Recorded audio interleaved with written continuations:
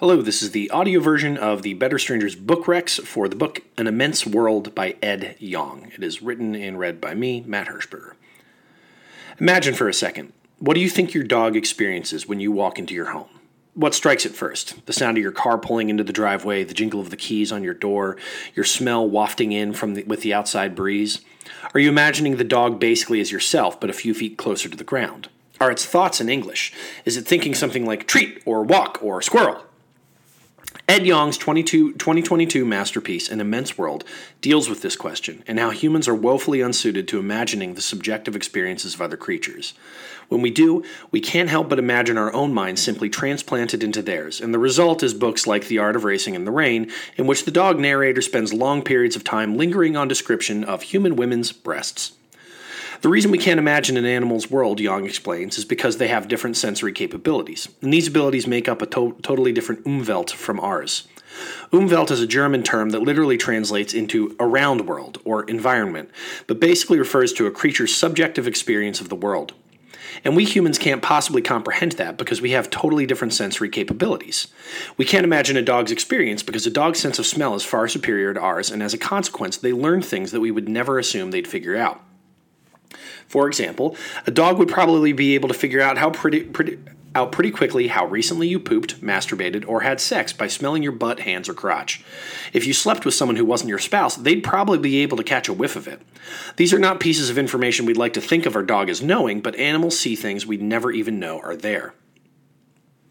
Beyond our imagining.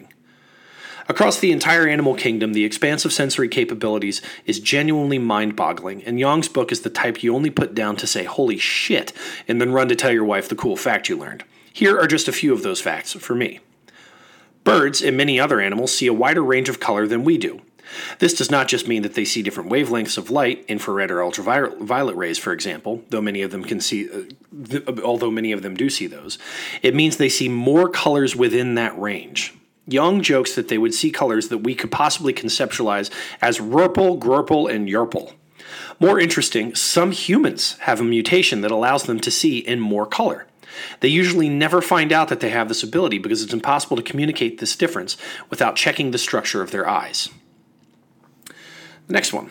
Certain types of moles don't experience pain in the same way. Because they live underground, there is less ventilation, which means they're in atmospheres with much higher concentrations of carbon dioxide, making the atmosphere more acidic. At these levels, we'd feel our lungs burning, but moles are unphased and don't even seem to react when they touch actual fucking acid. Next one. Fin whales are so loud their calls can be heard up to 13,000 miles away. It's believed they use this noise for echolocation purposes, and it helps them chart the seafloor. But scientists in Bermuda have heard blue whales singing off the coast of Ireland. Bats, as many of us know, use echolocation to catch prey in the dark. What we don't know is that their squeaks are often insanely loud, up to 130 decibels, which is as loud as a jet plane. Our ears mercifully can't hear the frequencies they sing at, because if they did, we'd go to bed every night to the sound of jet-loud bat screams. And the last one. Many animals have the ability to sense electric fields. While most of these animals are fish because water conducts electricity better, it also includes bees. This is useful because the Earth has a negative charge while the sky has a positive one. This is part of the reason we have lightning. By flying through the air, bees give themselves a positive charge and seek out flowers which are grounded with the negative charge.